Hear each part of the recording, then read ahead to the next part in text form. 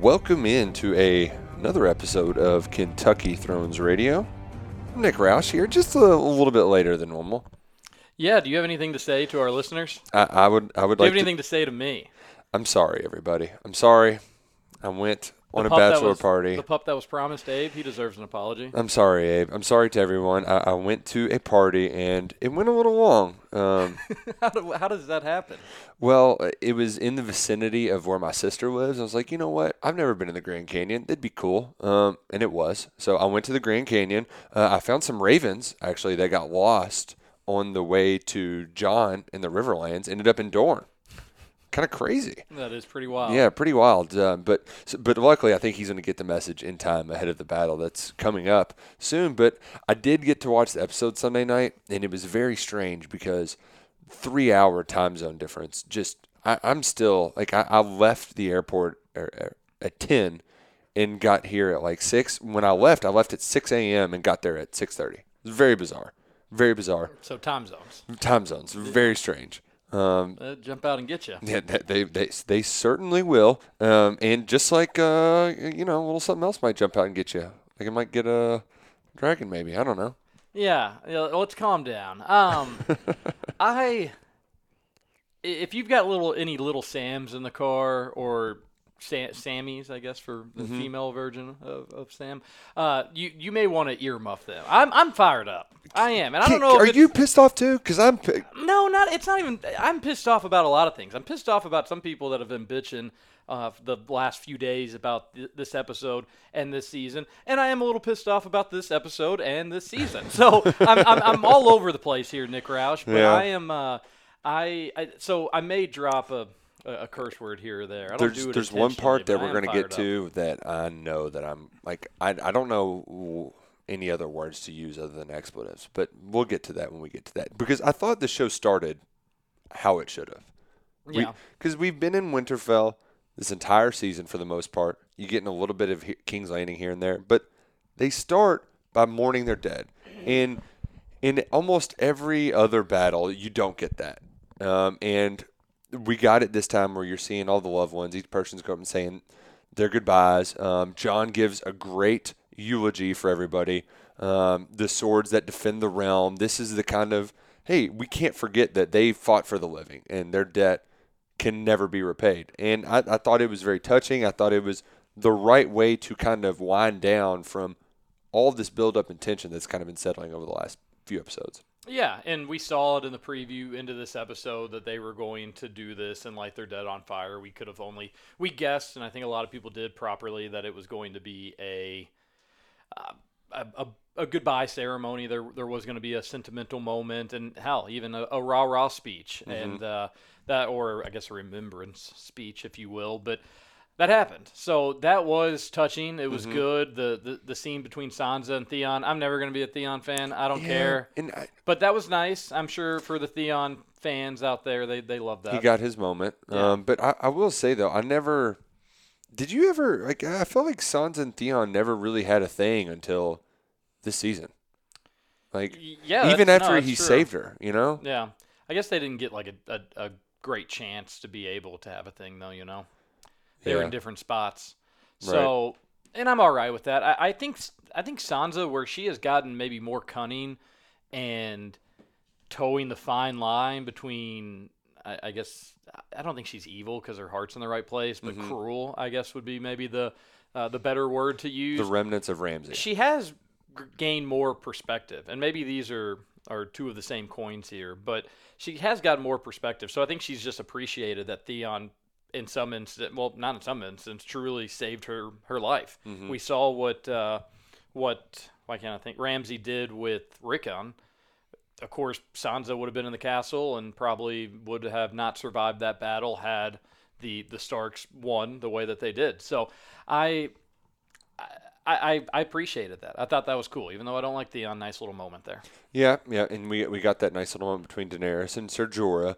I thought a few nice moments at the start of the episode with Daenerys, where we kind of they transition out into the Great Hall, and it's like it's a weird kind of vibe at first because they're kind of Yeah, it's almost like I said last week. It was like, is that even? Can you even party that war? Just thinking about how many people died there.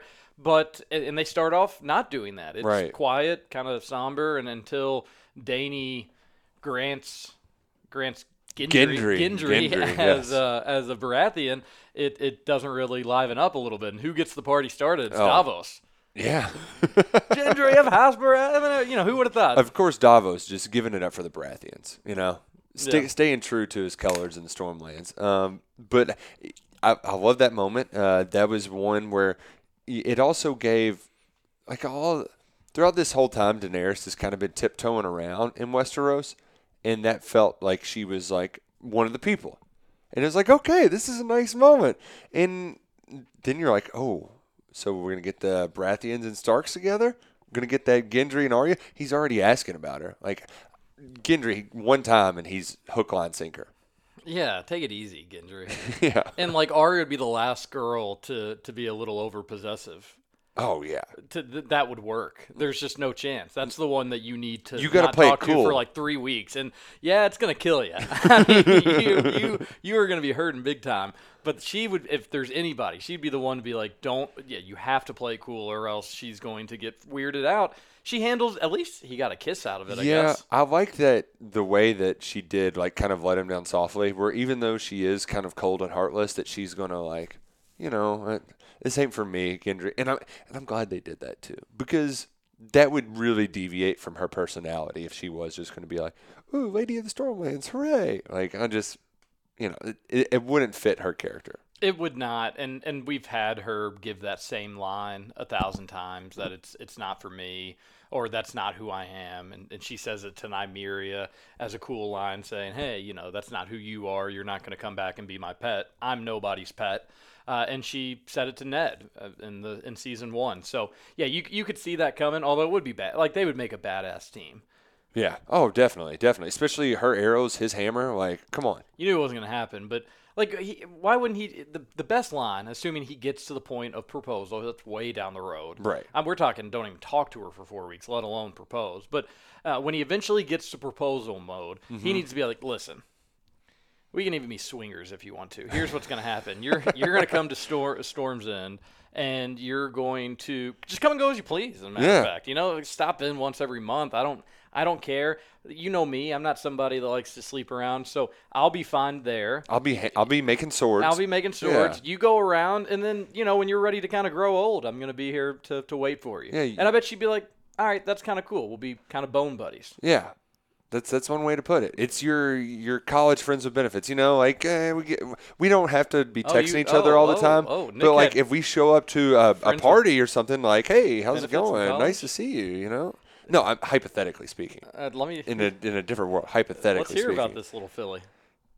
The Oaks, the Serengeti Empress. We didn't even talk Derby yet. I did hit Serengeti Empress. My dad talked up the horse all week and doesn't bet it. How do you do that? Come on. Oh wow, jeez. Yeah, Jesus. But we'll get to that part later on. I wanted to get back to the Great Hall because this is probably my favorite part of the episode, give or take, plus the most controversial part of the episode. And that's when Tormund Giantsbane is just guffawing over Jon Snow. This guy, he's getting murdered. Most people, when they get murdered, they stay murdered. Yeah. He's like, not this way. Yeah, they kind of dropped that casually. Like, that was supposed to, I thought, be a secret. I think the last time that was brought up, it was Davos talking to Dany, and Jon had to give him the little, like, nudge, like, shut up, and Mimsy. they didn't bring it up at all. Like, whenever Dany and Jon had their heart-to-heart later, like, she wasn't like, so you got stabbed in the heart? Like, wanting to bring that up? Come on. Yeah, so I guess that's just common knowledge now. Yeah. And I guess there would have been plenty of times. Again, we've got to assume they had been at Winterfell maybe for a little bit, or even after the battle. Like, man, I survived dying and the dead. How about that? Wait, holy shit! Say what? I didn't know this part about you. And then I don't know. Even when that was one of my big issues with this episode. We're going to get into overall big picture stuff that we liked and that bothered us because this has been a very criticized episode. But damn, we got skipped out on a lot of conversations. Yeah. We are left out in the cold on a lot of conversations we wanted to see, and we'll talk. Obviously, there's a huge one And that I we're think- going to get into. And I think to Probably your 2 point huge though ones. is like what we could have gotten to them all if we just did 8 episodes. Oh, don't even get me started. Yeah, I've been bitching. By the way, if you're my friend and you listen to this, and every time I've seen you in the last, I don't know, month and a half, me bringing up Game of Thrones, just like thanks for putting up with me. And I've been so annoying, Nick Roush, that you wouldn't even believe it. That every time I see somebody. Did you watch Game of Thrones Sunday, or did you? All right, we can talk about it, TJ. What is with it? Thank you for putting that up. But we have been left out of so many conversations that it feels like that's not fair. But every friend I've talked to, gosh, just do 2 seasons of 6 episodes, 1 season of 10 episodes. Like, you've got money, HBO. You can make this happen, and you can do a better job of this. I agree. And you aren't leaving cups out on the table that are coffee cups, which, come on. Like, that being said, who gives a shit? I don't really give a shit either, and I actually kind of liked it. I was like, oh, well, they make mistakes just like me. I have typos all the time. But it's also like, how did nobody catch that? Listen, I'm biased to Game of Thrones. I generally don't talk too poorly about it. When I do, it seems like I get crushed by even like bigger Game of Thrones butt slappers. But I am a Game of Thrones butt slapper. That stinks. Like, I thought Game of Thrones was above that, or had made it through after like season 4. They had no like glaring mistakes like that, like a dude wearing a watch in an episode or anything. That they had made it past that they were going to be fine. I'm surprised that it happened, but it didn't ruin my viewing experience. It's not like in 10 years when I'm going back thinking about Game of Thrones, I'm going to remember the Starbucks cup. Maybe when I see that scene, I'll say, oh yeah, that was the scene. I'll be looking for it next time. Because they've taken it out. They did take it out? Yeah, I still have it on my recording because Nice. they can't get in my memories, you know? This isn't the NCAA after all. They vacated the coffee cup. They vacated the coffee Oh, cup. man, but you know what? Louisville's still holding on to that coffee cup, though. They are. Yeah, they are. So, But I didn't notice it at all at the time. I was paying more attention to Tormund's giant horn, and I was really disappointed that John wouldn't chug from it. yeah, not the Come whole on, thing. John, Puking isn't a celebration. Yes, it is. But with one more thing about the coffee cup, you know that anybody that had even the slightest thing to do with that coffee cup feels like shit. Oh, God, yeah. You know they Yeah. do. And I'm sure there's like I bet there's somebody that's just like to blame. Mm-hmm. It's probably like probably the final seer of the show. Like yeah. where Because the that's thing your is, job to look for big mistakes like that. because there's so many levels that you're going to have to go through. And, I mean, even just like the PAs on set who clear the set. Oh, it goes on. I'm sure that there's probably over 100 people that have some sort of blame or partial blame. Even the actors could have done that too. Like, hey, we were acting and, coffee cup. Let's Yeah, do maybe keep that. It's like when we do sports buzz. I keep the cup on the floor. Like, Emilia Clarke maybe got a little too comfortable with that coffee on the table. Probably so. Because she wasn't doing a lot of talking either. She was just like staring the whole time. Yeah, so we think it's hers. Yeah, I agree. It's almost certainly hers. But so that, who cares in the long run? Everybody a part of it probably feels horrible. In reality, it's not going to change the show for me. No. And I do. It was almost like this year with the women's tournament when they accidentally put up the bracket early. Like, I felt really bad for that person who made that mistake. Because, yes, it was a very egregious bad mistake, but it was probably just an honest mistake. I don't think anybody was trying to get ahead of the selection committee or anything like that. So, mistakes happens. I think what really did, though, is it put gas on the fire of like, well, they're just getting lazy down the stretch. They've just put this in cruise control. And it does. It absolutely does. And it's annoying because there's no I find that hard to believe, but I can be separately frustrated that, like, I mean, we could have done 10 episodes easily because this could have been 2 episodes. You could have had an entire come down of Winterfell and then an entire come up building into the next battle where they're in Dragonstone and so on and so forth. So I think those frustrations are more valid than just like, oh, well, they messed up on step.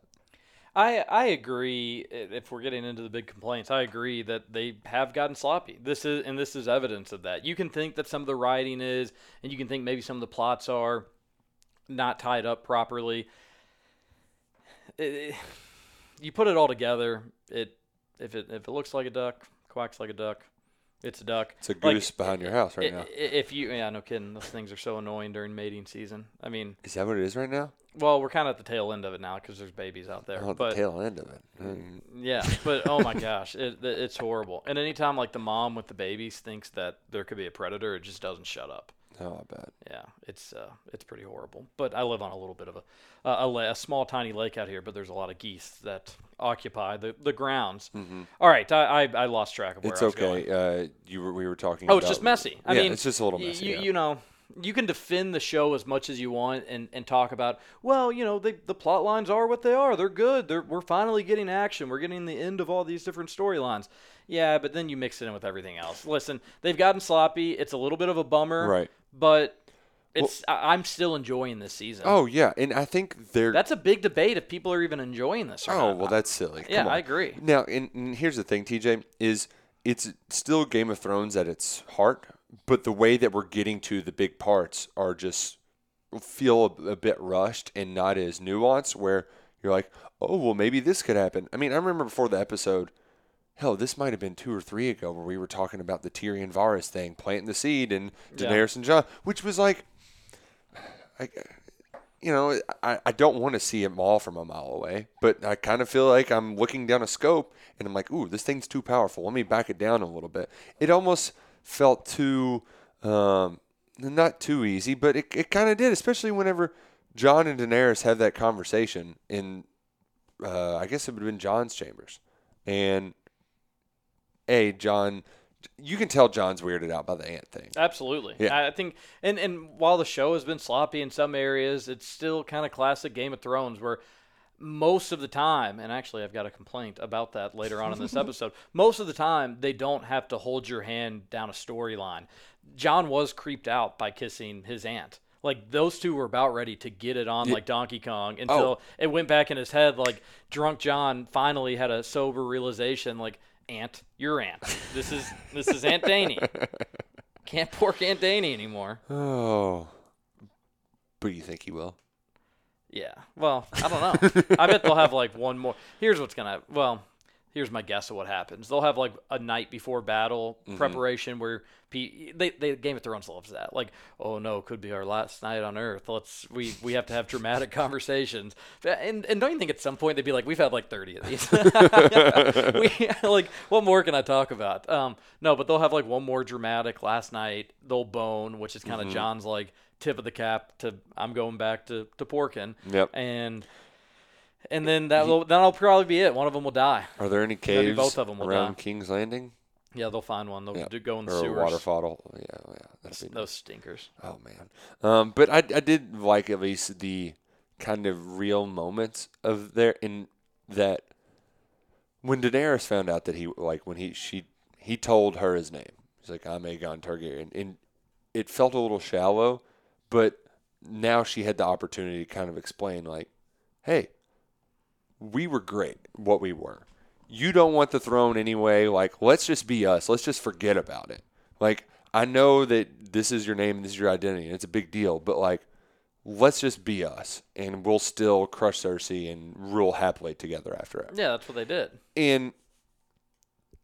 But whenever she gives him, like, that ultimatum, and you know Jon, he's too much like Ned, Uncle Ned. When he's got to tell Arya and Sansa who he is. Yeah, well, there's a few things here.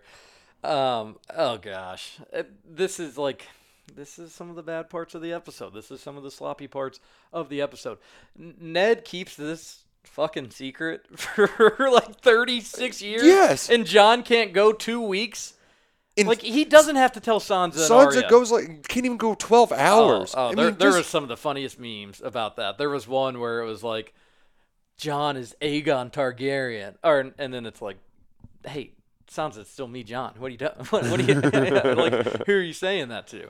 That was a good one. But seriously, Jon would be like, yeah, why don't we win one more war and then we can figure out the details of this? Yeah. As if like it's got to be the first thing I do. Mother trucker, you didn't do it when you could have done it. I thought You could have done it before that one battle. You could have done it before the Battle of Winterfell. I thought he was going to do it in the Great Hall for a second. Whenever Tormund was talking him up, Oh, I thought he was going to be like, "Because I'm Aegon Targaryen, bitch." I thought he may do it in that banquet too. I don't know if it'd be in like like let's celebrate. Hey, oh yeah, I'm going to drop this, or if we need everybody to figure out what this means, and we're going to figure it out together. I'm Aegon Targaryen. I don't know what we do about that. But they didn't do it that way. Instead, Jon could have waited, probably should have waited. And then also, one thing that really pisses me off about this is you have Dany, and she's saying you can't let anybody know. It's just gonna cause too much division. It's gonna be too much of a headache. Jon they could have easily agreed that like it doesn't have to be. We'll just get you. I think you had mentioned it earlier. We can just get married. Yeah, but if you get married, then some people are going to want you to sit on the throne. Then we'll get two mother trucking thrones out there. I'll get some swords. Gendry, he's good with a hammer. He can make it a throne. We'll rule together. Yeah, but then somebody's going to have a little bit more power. Then so be it. You said you loved me. If it ends up being me with slightly more power, you know what I'm going to do is give it to you. Right. Like, you're going to rule through my ear, when we're plowing every night. Like, we can make this work. And Aegon did with his two sisters, and he was plowing them the whole time. Yeah, a lot of plowing going on there. No, but in all seriousness, it would be that simple. And instead, she's like, this is going to cause so many problems down the road. This is going to be a nightmare. You know what it's doing right now? It's causing problems, and it's becoming a nightmare. It's so dumb to worry about what it's going to be then to allow it to impact everything now, when in reality you can control what it means together. The whole thing is just kind of stupid. I feel like both of them would be smart enough to come to that conclusion. And I do think they're kind of trying to paint that like Daenerys just isn't equipped all there right now. Yeah. Like she's just making bad decisions. She's getting paranoid. And maybe that plays a role in it, and this becomes a little bit more realistic. But this just seems too simple to even make the fake drama with it. And part of it, too, that bothers me on a, like, hey, can we not keep a freaking secret? Because the cat got out of the bag with Sansa telling Tyrion, but, like, you are supposed to be Honorable Ned Stark's daughter, okay? Your brother comes to you in confidence and doesn't want to tell you, like, at all. And it just blows my mind. They're in front of like the heart tree that Ned's cleaning ice in front of in the first episode. This very spiritual, significant moment. And Sansa's willing to throw it all out the door just because she doesn't trust Daenerys. Like, that's another great point. And like I get that, but like the thing is Jon's going to go to battle regardless. Okay, so like. And he's probably going to sacrifice himself for her sake regardless. So why throw a wrench into it? And you know what, though, TG, the reason why they're throwing that wrench into it makes it a little more compelling. Yeah, it does. Yeah. There certainly is a little bit of drama that goes into it. I do, like... And your brother is going south with a still somewhat foreign army. You're putting him in jeopardy by allowing that information to leak while he is so far away from home. He's not with the comfort of entirely his own men in his own castle. It's kind of similar with what happened to Ned, all things considered. If Ned had enough men down there, it wouldn't have mattered. He could have put Cersei in jail and said, you've been plowing, porking, whichever one you want to go with. Your brother. So, yeah.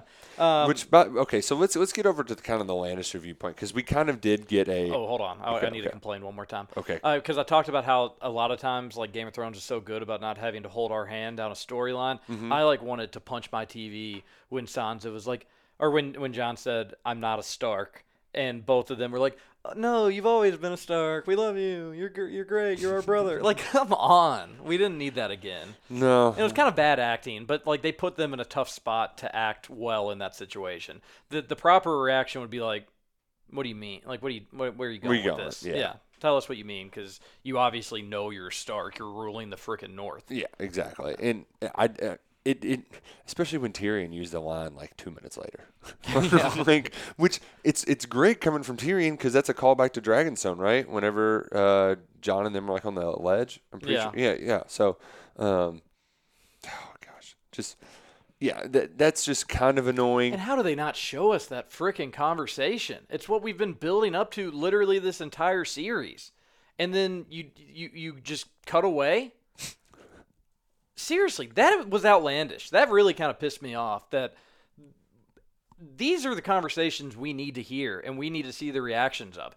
Did they believe him? Were they upset? Were they happy? Did they hug him? Did they say, "Holy shit, you're the king"? Yeah. Like, I guess obviously Sansa thinks like, all right, this dude should be the king. He's got the rightful claim. He's the best for it. Plus, it would help my relationship up here. Hell, maybe I'd even get the North all to myself. We didn't get to see any of it, and I feel like that's really kind of unfair for the viewers. And if people want to bitch about the seasons, this is a good check mark to make, because these are, again, another big conversation we didn't get to see. These are compelling storylines that aren't. Yes, they're putting a bow on it, but they're skipping the. Do you remember in English class in like 5th grade when you would do the little mountain where it was like conflict, and then it goes up, rising action, climax, resolution, down a little bit lower? I feel like they're skipping a lot of the in between stuff, and some of it, TJ, it might be like, well, they're cutting away so that you can be skeptical of their intentions for later. That's the counterpoint, which we kind of learned Sansa's 2 minutes later when she's snitching already. Yeah. So, like, it's just really just taking away some points that could be good, thoughtful moments. It almost seems like they do it, and it's a lazier thing to do. They do it when they want to be able to surprise you, but in reality, you can still be detailed and surprise us. You just need to be a little bit better at it, and you need to be a little bit more creative, and you need to think outside the box a little bit with what, all right, they are expecting this, and we showed them this, and we still need to make that true while putting a little bit of a twist on it. In reality, they just cut to black, and then you see Sansa talking to Tyrion, so you're thinking like, okay, well, they're down with it at least. Like, they're not talking about killing Jon. They're not talking about overthrowing him or getting him out of there.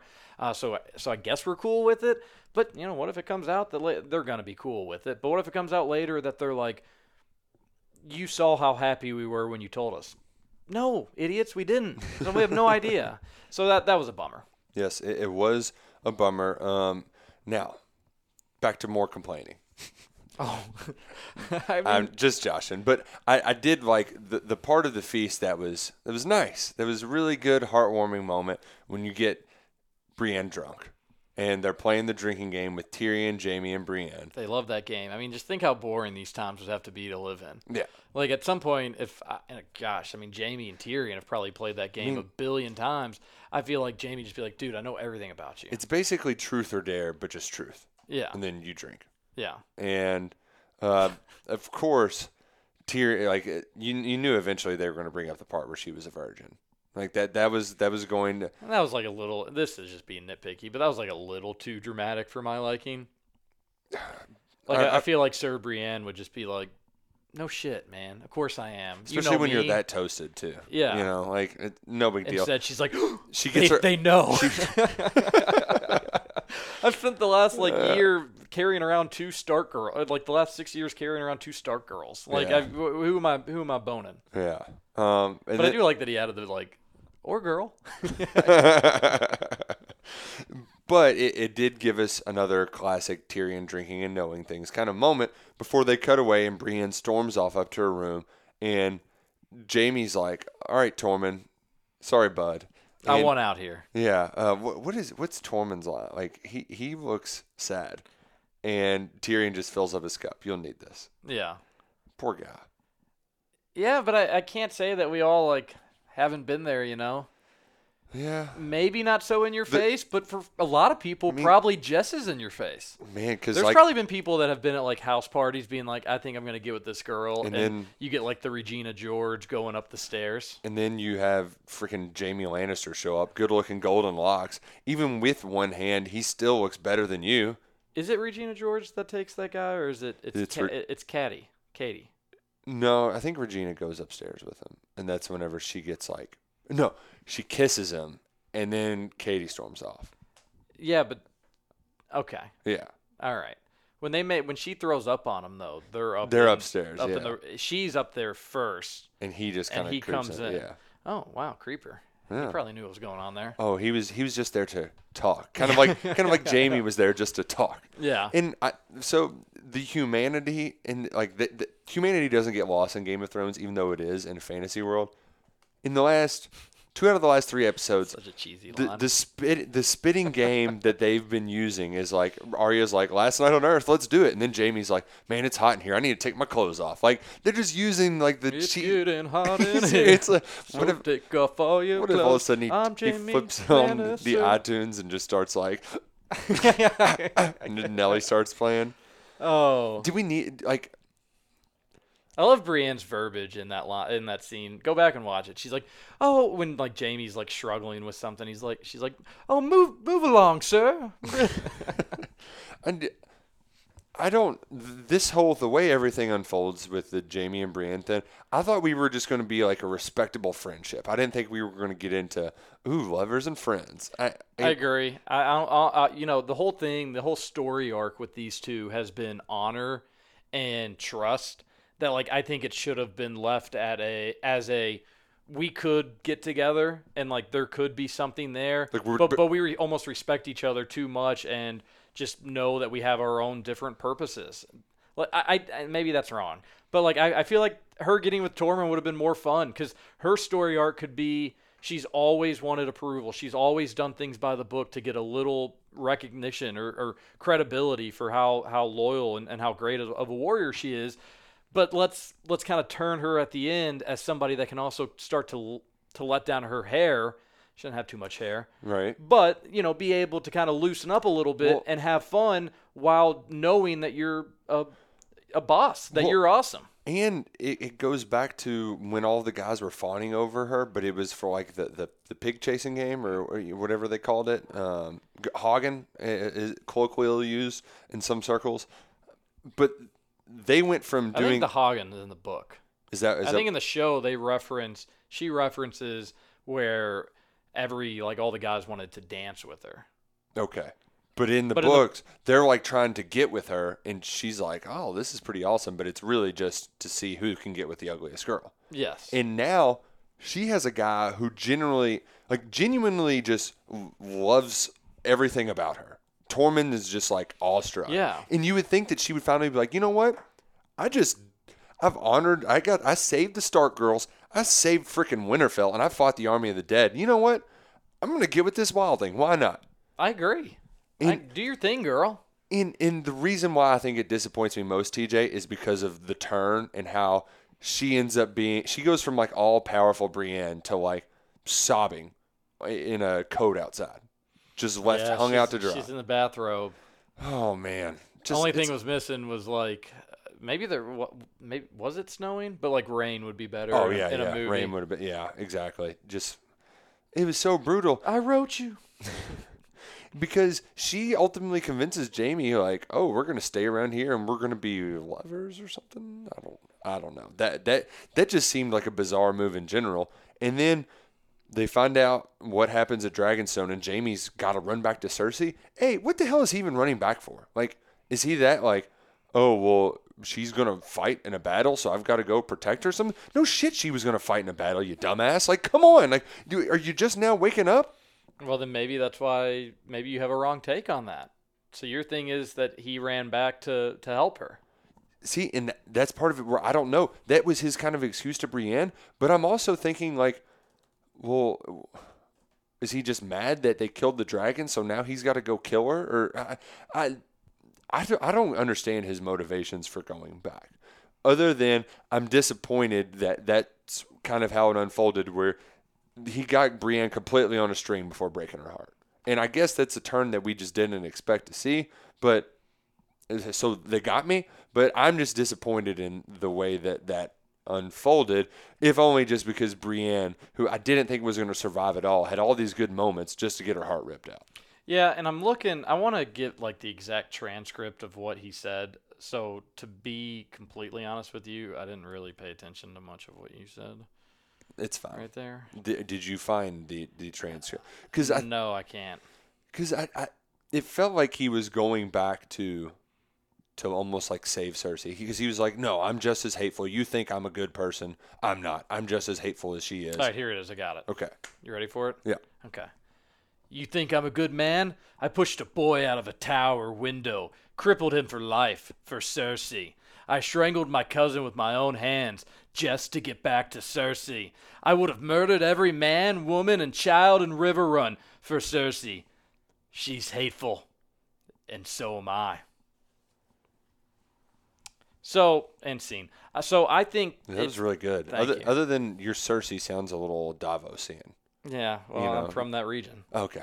I'm from the lands. The lands of Davos. Yeah. Of the onion night. Yes. You do like onions. Hey, really? I'm not a huge onion guy. Wife got me onto onions on pizza. I think that's the most that I can do. You don't do like fried onions with steak, peppers and onions? I don't really like fried onions. If they're small, like stringy, that's better. Okay. Like the huge ones, where at? Like, is it I was thinking like a cheesesteak. like almost. Frisch's or something?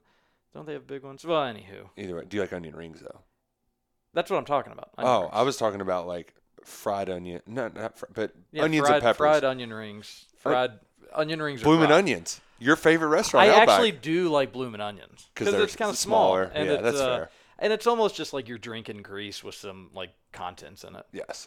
It really is. And Outback, if you want to sponsor the show, you let us know. All right, where were we? I was reading the line. I took that as like, here's the deal. You're right. He knew that there was a war coming, so what the hell did that have to do? He finds out that a dragon goes down, which we're going to talk to. He finds out that a good chunk of the Navy was defeated and destroyed. And then, so people that think he's going back for love have to be under the impression that, like, he heard that news, and in a matter of 20 seconds or so, he decides, no, never mind. I don't want to be with Brienne. I don't want to be in Winterfell. I want to get around an opposing army, sneak into King's Landing just to be able to put back on different armor and go back out there and try to fight against these people. Even though I know Bronn is Cersei hired a guy to come kill me. Especially after that. Yeah, he's going back to kill her. Well, it was just the way that he put it. Like, you wouldn't leave her crying in the rain if you would put it in a way. Because the way that he described all those actions were to get back to her because he loved her.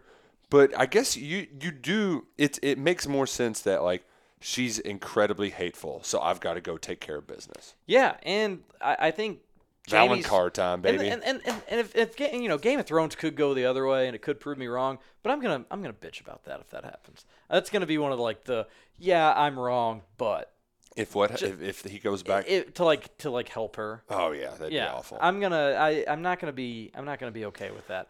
I think it's much more likely that he was thinking, listen, I'm kind of tired of fighting. I've been through a lot in the last few years, and on top of that, I just fought the dead. I'm one-handed. I'm not great. I know Bronn's trying to kill me. I'm just going to vacation at Winterfell, see how this war plays out, be with Brienne because I really care about her and I really like her, and that's cool. And then he finds out a dragon's dead, and then he finds out that Daenerys' army has been kind of cut up a little bit. So he's worried that Cersei might win. So, and he can't have her. Exactly. Like, Harry, I've got to go do what I've got to do. So sorry, Brienne, I've got to take care of business. There's a good chance I'm going to die in getting there.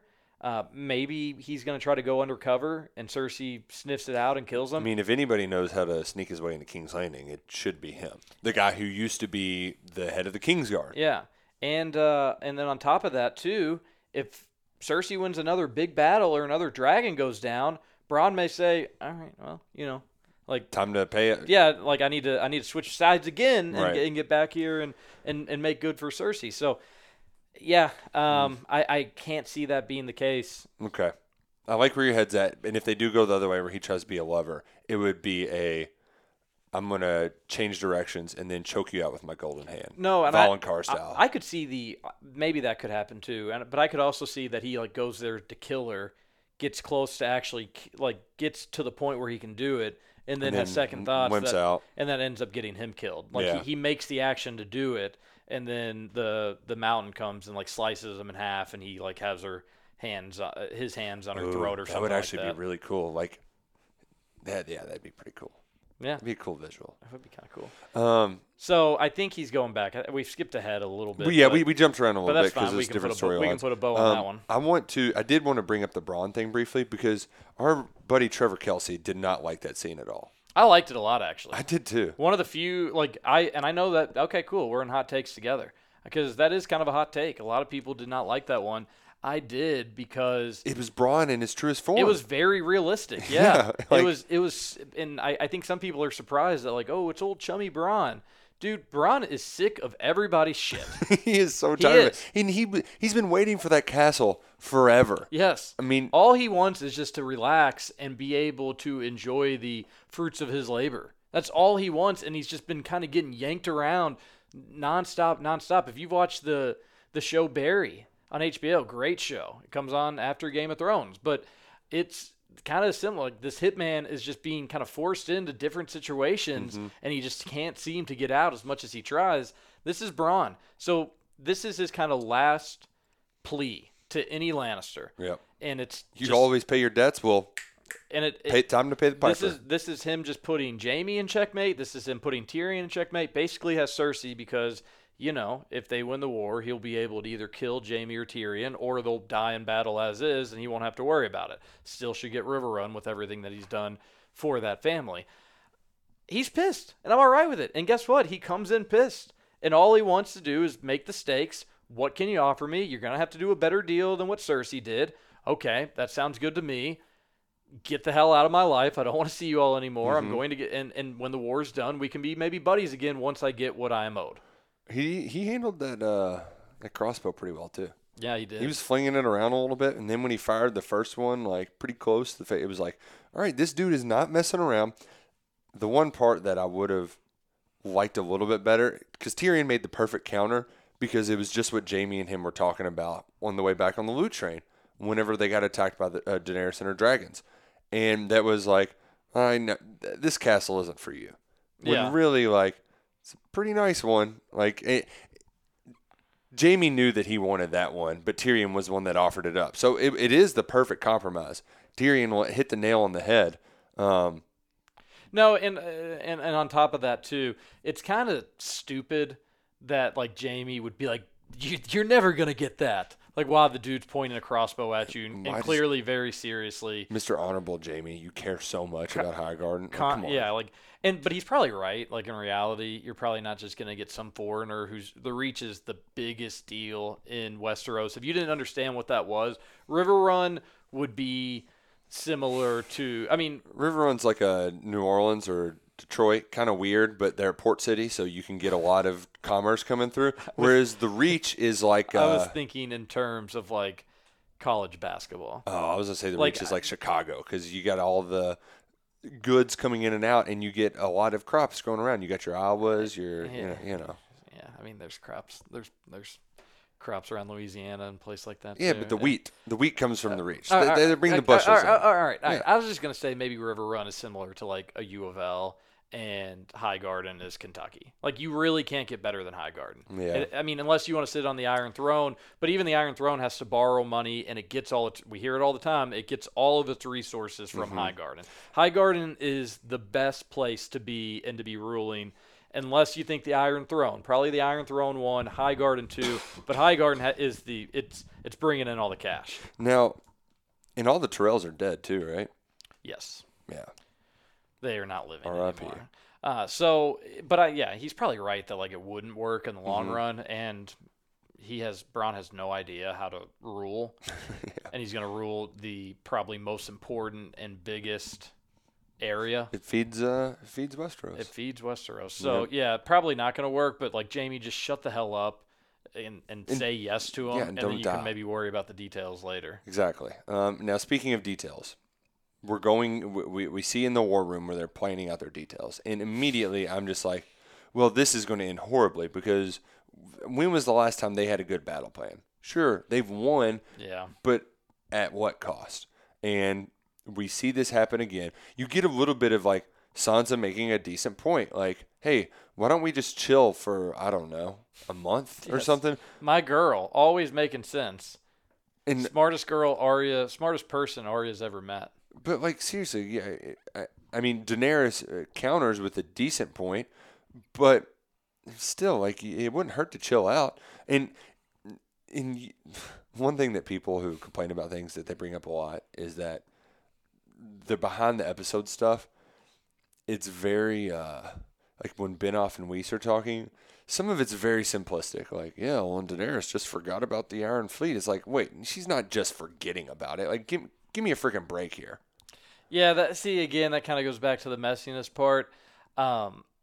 My argument, my counter argument, or I guess playing devil's advocate, because, either he clearly forgot that they did talk about the Iron Fleet, or if we were just supposed to think that after 3 months, maybe on their boat trip, or 2 months, however long it'd be, that they had forgotten about it. But he probably just slipped up, kind of forgot that they had addressed that. It's really not a huge deal, but it is just so unbelievable in the show. That they're just hiding out right there. And that the one they're hiding out there, too, that, of course, Daenerys couldn't see them.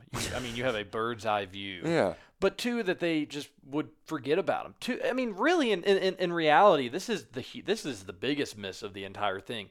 You are literally taking you're taking chips off, which symbolize a huge chunk of your troops. Yeah. And you are pulling multiples off the table.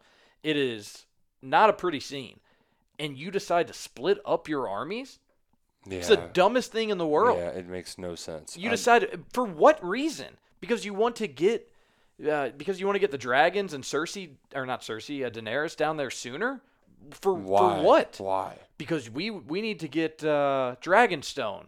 Well, why do you think that they haven't already gotten that? Like, what do you think an extra 2 months is going to make when you've been up there for months already? There's no logical explanation other than you think, oh, well, you split them up so you can hit them from both sides. And you know about the Iron Fleet. And you know that they're better. Yeah, they're going to be better at it than you. So take why the Iron Fleet off the table by not going in the frickin' water? You know how you don't get eaten by a shark? You don't get in the damn ocean, Nick. Exactly. And they're just like, you know what? We're gonna take half of our resources down there. Makes no sense at all. Shit. But man, did you kind of freak the hell out when Rhaegal got hit? That was great. Classic Game of Thrones. Yeah, it came out of nowhere. Ultimately, that's why I like the episode. And ultimately, that's why I like the season, because Arya killing the Night King was an awesome surprise. Mm-hmm. And then the fact that they just cut off a dragon in a blink of an eye and gave you no heads up about it is pretty badass. Now, it is trucking stupid that they would be flying in that position. Yeah, over the water. He is clearly injured. We got a shot of him being hurt and not flying properly. So what you do is you instantly fly him. Makes no sense. Yeah. So from a logistics standpoint, when we poke holes in it, there's a lot that we can poke holes in it for, but it is just kind of it ups the stakes, and it makes this upcoming battle much more even though I am incredibly disappointed that we lost another dragon. And it begs me to ask the question, TJ Walker. Would you rather have Daenerys die or Drogon die in the next episode? Daenerys. I would too, man. We had 3 freaking dragons, and you can't. They're all gonna die out before you even roll. We got to get Targaryens back on the throne with dragons, okay? They can't have them all die in the battle. They can't be dragons that easy are magical. They can't be that easy to kill either. It drives me nuts that they just basically make we're just gonna put spears on the back of these. They have the smoothest waters by a rocky coast that I've ever seen in the history of water. If they were realistically on that platform, those guys would just be getting knocked around. They'd be shooting each other, moving jostling that big old thing around. And they're bullseye from that far away. And then when Daenerys goes flying into them, they can't hit the target then when she's even closer? Oh, yeah. It drives me nuts. And how are all of a sudden, these are better than freaking cannonballs? Yeah. They just wiped out a boat in a heartbeat. I agree, man. They're better than freaking dragon glass that they were using against Army of the Dead. Literally that is almost the equivalent to gunpowder, with just how explosive those things. Not literally explosive, but I guess the better word would be impactful. Or destructive, yeah. Just imagine, and you saw how many they had on the gates at King's Landing during the Missandei scene. They had them everywhere. So if you're how are you going to do a siege or get anywhere close to that castle? Even if you don't have dragons, just if you're people if they have standing troops, it's not overly believable But whatever, they needed to kill a dragon. And you got to up the stakes. And that's part of it. And when Viserion died, I think everybody was like choked up about that. That one hit much harder. And I thought about this a lot. I think the reason is because there was a few minutes where we thought that Rhaegal died in Battle of Winterfell. Like, I think we had almost like written him off. Yeah, like we weren't getting through that scene. We had already braced ourselves for his death. Like, if they got rid of one dragon, because I could have seen a different scenario where like all the dragons survived, but like 2 are damaged or really because you want to maybe bring dragons back into the world, and one's going to be maybe tough to do that because you don't know how there's no information on dragon breeding anywhere in the books, on the shows. The only information we have is if you're a Targaryen, you can walk into fire with these eggs and just come out with them hatched. Well, I think everybody has even said that like this is special to her. Like the Targaryens can't do this. They are more immune, I guess, to heat, and fire. But that was a special occurrence. Yeah, like she is like extra special. One of a kind. Able to do that. So yeah, I would rather have a dragon survive than Daenerys. I'm completely on board. Although. So throughout this time, they get the surprise attack. Tyrion jumps off the boat. Varys washes ashore. Grey Worm, he does too, and he's freaking out.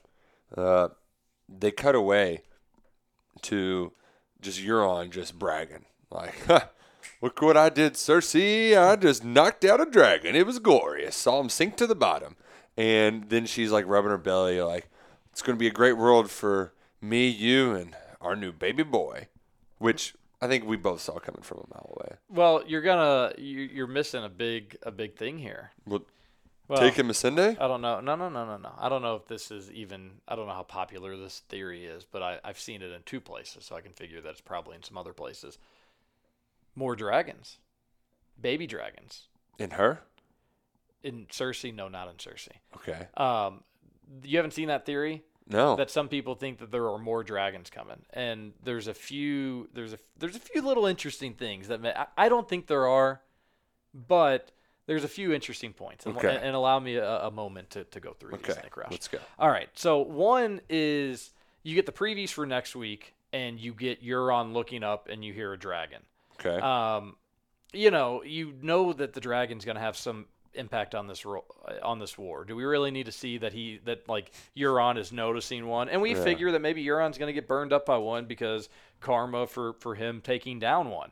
All right, so there's that. 2, the scene that you were talking about before I got into it. Euron says why even have the scene of Cersei being like, so are you sure that there's only one dragon left? Mm-hmm. Oh, why even add that to it? Like all she had to do was be like, thank you for killing the dragon. I've got a baby. It's kind of yours. Yeah. Well, it's not really yours, but I'm going to act like that. She's almost like a watcher who's like, yeah, but did you see him die? Because if you didn't die on screen, then it could be alive still. Yeah, and then another one is like I think it was season 5 when Daenerys gets in the Dothraki camp. Uh-huh. Like nobody knows where Drogon went. Oh, so like he was a maiden. People think that like it was like that Drogon could be a girl and like laid eggs and had a few hatchlings because you don't know exactly how much time would pass. And then there'd be another big question though, like how old would these dragons be? How much would they even be able to do? Maybe mid-size. But one more is like, even if Drogon survives, are we just supposed to believe that like he's going to be able to repopulate the dragon world, or is this just going to be it? This is the world's last dragon. Enjoy it. Take care of it. Don't mess it up. So maybe they add more dragons to make it more believable. They're like, hey, dragons are back. Targaryens are back in rule. Maybe Jon's the ruler. Maybe Daenerys is the ruler. So it makes me think. I don't think we're going to see more dragons this episode or this season. But it's worth thinking about, though. It's interesting. All right, so the Euron Cersei scene. Yeah, we knew that was going to happen. Yeah, that was kind of from a mile away. And then I know, like, one of my buddies, Missandei was his favorite. And as soon as you saw her in shackles, you were like, she's a goner. Also, I didn't like seeing her distressed. I know. She didn't look great. I would much rather see Grey Worm dead than her. Whoa. Jeez. Yeah. But he did do a good job playing it off. Missandei, Wilson. It really was. I mean, on the beach and everything. Yeah. Man, and I had a train of thought that I was ready to chug along down that just completely escaped me. Oh, that's a bummer, buddy. Yeah, it is. It's a real bummer. There's also, by the way, Cersei, and you're on that scene. One more point about that is leave the gates open as long as possible. I want everybody in the city to be protected. Just enough time probably to get Arya and the Hound back in the city. Ooh, that'd be nice to see. Like, why else mention how long you're going to keep the gates open? Yep, that's a good call. Because there would be some questions about how the hell those two would get in. Right. Like right when a war is about to break out. Exactly. No, but that's a very good point. You planted that seed because I'm almost Gross. determined that there is going to be between the two of them, because Clegane Bowl's happening, right? Yeah, the long-awaited Clegane Bowl. We're finally going to get it. I thought I was ready to write it off a while back, but it's happening, and I think in the process of it happening, either the Mountain is going to they had that line when they're walking down. I don't even think they're on the King's Road, but they're on horseback, and he's like, "Well, so you're going to leave me to die again?" He's like, "Yes." I think in the middle of Clegane Bowl, the Hound's going to take a bad hit, and Arya is going to save the day. Yeah, and finally take out the Mountain. that could happen. I think that's at a minimum. Like, I think most likely he kills them, but like suffers. Mm-hmm. Or vice versa. Arya's had a lot of good things going her way. She's the one that gets taken out, and he just goes in a fit of rage and offs the Mountain. Ooh, yeah. Yeah. That's not a bad one either. Because she's a lot of cards going her way. She's got the Lord of the Stormlands proposing to her. She's killed the Night King. Man, if the Mountain takes out Oberyn and Arya, people are going to lose their effing minds. Yeah. And right now, too, the Mountain looks a little slow. Like, he's big and all, but, like, can he scratch his elbow, you know? Like, I was going to say, can he touch his toes? Like, he looks almost too massive to even move properly. Also, does he eat? No, he's dead. Dead people don't eat. Clearly, he's not dead. But he was dead. I mean, we were kind of led to believe that he was going to rape that Septa Nella? Yeah, Septa. Does it still work? He's got Frankenstein's bolts in there? Guess it wouldn't be too veiny. You know, because no blood. I'm going to let you walk that one back. Yeah. So, anywho. So, the Mountain. That's a good theory. I'd never thought of that. Yeah. They're getting in there, though. Yeah, they're definitely getting in there. Some people think that Arya is going to take Jaime's face. I think that's a little, too much. I would like for her to do something with faces because she did it. Like, yeah. We Maybe know she could that. take Euron's. Ooh, that would be good. But he's going to be on a boat, presumably, right? Throughout this whole thing. Arya likes boats. Does she? I like Totos. You do. Congrats. But I think that we know that she can still change faces because she did that with Walder Frey as soon as she came back, but she hasn't done it since. So as much as I would like to see something like that happen, I do think it's a bit on the nose. But you know what, though? When she's killing people on her list, normally she's got a face on, and then she takes one off. Yeah. Right beforehand. And I think it could be much more well-developed, TJ, if we had those extra episodes. Like, we don't know anybody on her Queen's Guard right now. Those are all big characters throughout this whole time. Like Illian Payne and now their names escape. I can see his face. She killed one of them. But like all of those Kingsguard members were kind of big players in the first few seasons. That would be the ideal person to take a face of, but we don't know who any of them are besides the Mountain. Yeah, don't remind me, man. And she'll be. I know they should have had a much longer season or another season altogether, but and maybe not that episode 2 that we got that I said that we were going to regret because it took up a lot of time. Here we are, wanting more time, don't have it. Oh, here we are. But it did end with a nice little bang, and it happens after Varys is pretty adamantly like, hey, Daenerys, let's not do this. Let's not go sack King's Landing. And we called that from a mile away that there was going to be some sort of I'm doing this for the realm. Like going all the way back to when they had that meeting in Dragonstone a season ago, or it might even been 2 seasons ago. At least they're persistent with Varys. Yes, they are, and he really laid it all on the line talking with Tyrion. Like he's basically done with Daenerys. Yeah, that was not a very subtle conversation at all. Like Tyrion has to know that that's coming. He's just asking him, "Don't do it." There is a little truth to like Varys. I get it. You want to help the common people as much as possible, but chill, dude. You went to Robert Barath. You went from a Targaryen to Robert Baratheon, and then you went to Joffrey, I guess, maybe, and then you had maybe a little say in Tommen, or you didn't, but now you wanted to go to Daenerys, and then now you want to switch again. Like, there's a little truth to let's just see one out for a little bit longer, and then if we got rid of the Mad King, we can get rid of any of them, because at that point the Targaryen dynasty was incredibly strong. And at this point too, like, what's he good for? I guess he'd be good for once you started ruling, but at this point, what kind of good advice is he going to give? He doesn't have whisperers out in the country lands and the river. You know what I mean? Like, he's good for functioning in King's Landing. So I'm assuming she's keeping him around for after when she rules. But at this point, why keep that guy around who's not willing to just pledge undying loyalty to you when he's served as many kings as he served?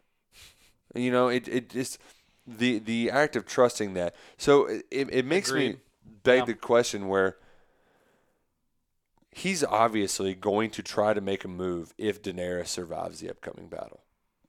I think that's almost certain. Unless something drastic happens, that seems obvious. And it was a little like I like that scene a lot. It was a little awkward that Tyrion was like, "No, like I'm gonna stay with her then. Like this is my queen," and he was like, "Well, we're gonna change stuff." Which I like I always like the classic Tyrion Varys back and forth, but like if you're really with her, Tyrion, like do something about Varys. Get rid of him.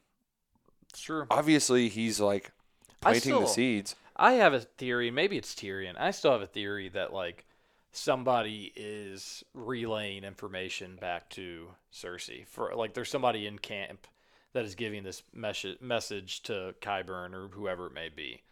Because and this could be Ravens, it probably is. This one's kind of easier to debunk, but how did they know that the wall fell presumably as quickly as they did? Yeah. That's something to ponder. How do they know that they had won the war against the dead? Again, potentially Ravens. But why would you be relaying it to your enemy? Who would have relayed that to their enemy? Exactly. We have no known knowledge of a spy network. We know that Qyburn has convinced the children of King's Landing, but there's no reason to believe that he has outside sources that we know about. And then the biggest one for me is like, homeboy Euron was just chilling, waiting for them. Chilling.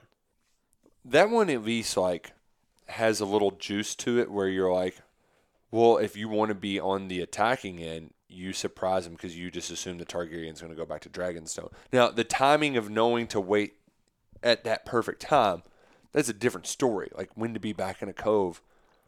Like, are you just going out there and sitting there every day, waiting until they come back? Like how is the team without dragons surprising the team with dragons? Yeah. Unless they had some inside info of like, hey, we're coming around the bend. I don't know if you can send ravens from boats. I would imagine you maybe could.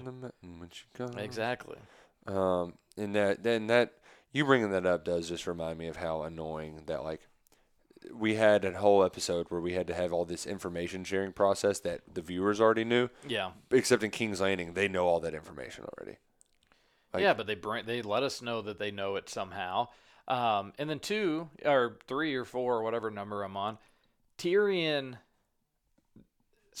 paid a hitman Riverrun, which is in like the top 8 of places to rule in Westeros, and clearly sees that he's still alive. We're led to believe that Cersei will do anything to win. I mean, she blew up the fucking Sept, and she doesn't kill him. Shouldn't try to kill all of them. I mean, that was a huge, I think, untrue or hole in a storyline because she would have absolutely tried to wipe them out. And guess what? If the dragon makes a play on the castle, oh no, that's not good. But that's your area that you have the most scorpion. So if you can't get him right then and there when he's that close to you, and you have troops lined up on the wall, all across the wall, I'm sorry. If she would blow up the Sept, she would kill all of them instantly. And first and foremost, Tyrion, because he is right there. It's just not true. Like that may. I don't know if Tyrion is like double crossing the Daenerys' camp, but it certainly seems like he could be. Maybe they don't go down that wormhole, but like somebody's got to be leaking information.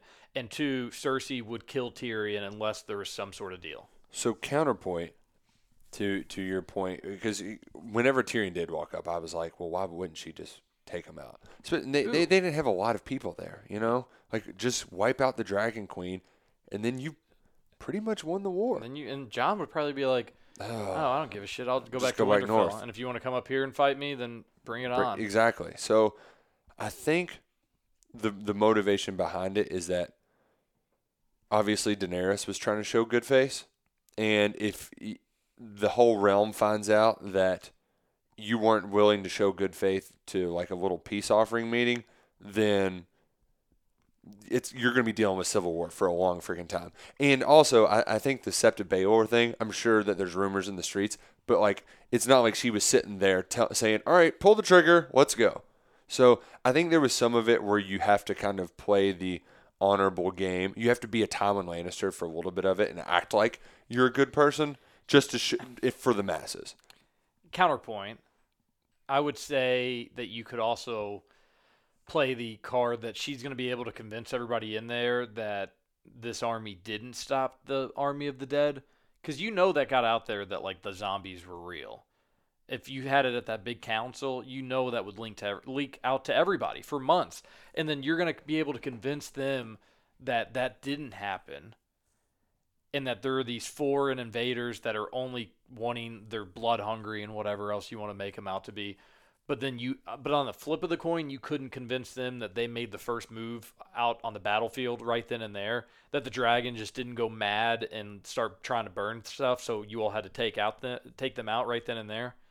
Like, if you could spin one, you could spin the other, is my point. Yeah, that's fair. But but they didn't take them out. And it was good that they didn't. And I think that the way that it played out was the right way for it to play out, because Qyburn, he's good at bringing people back to life and cutting off arms and whatnot, but he's not good. He's not the skilled wordsmith. And so I like that you had Tyrion just directly talking to Cersei, even though you knew it was going to do absolutely no good. Like if he tried playing with her last season and he thought they came to agreement when obviously they didn't. Yeah. So you knew it wasn't going to work, and I like that at least for a moment Cersei acted like that she was going to get Tyrion. And the thing is, going back as far as we can remember, those two have been going back and forth. They've been going back and forth, and for the longest time, especially early on, when he was the Hand of the King, he had the upper hand. And now, I think ever since Blackwater, she's really gotten his number. And also, I know kind of the same point that you just made, but slightly different.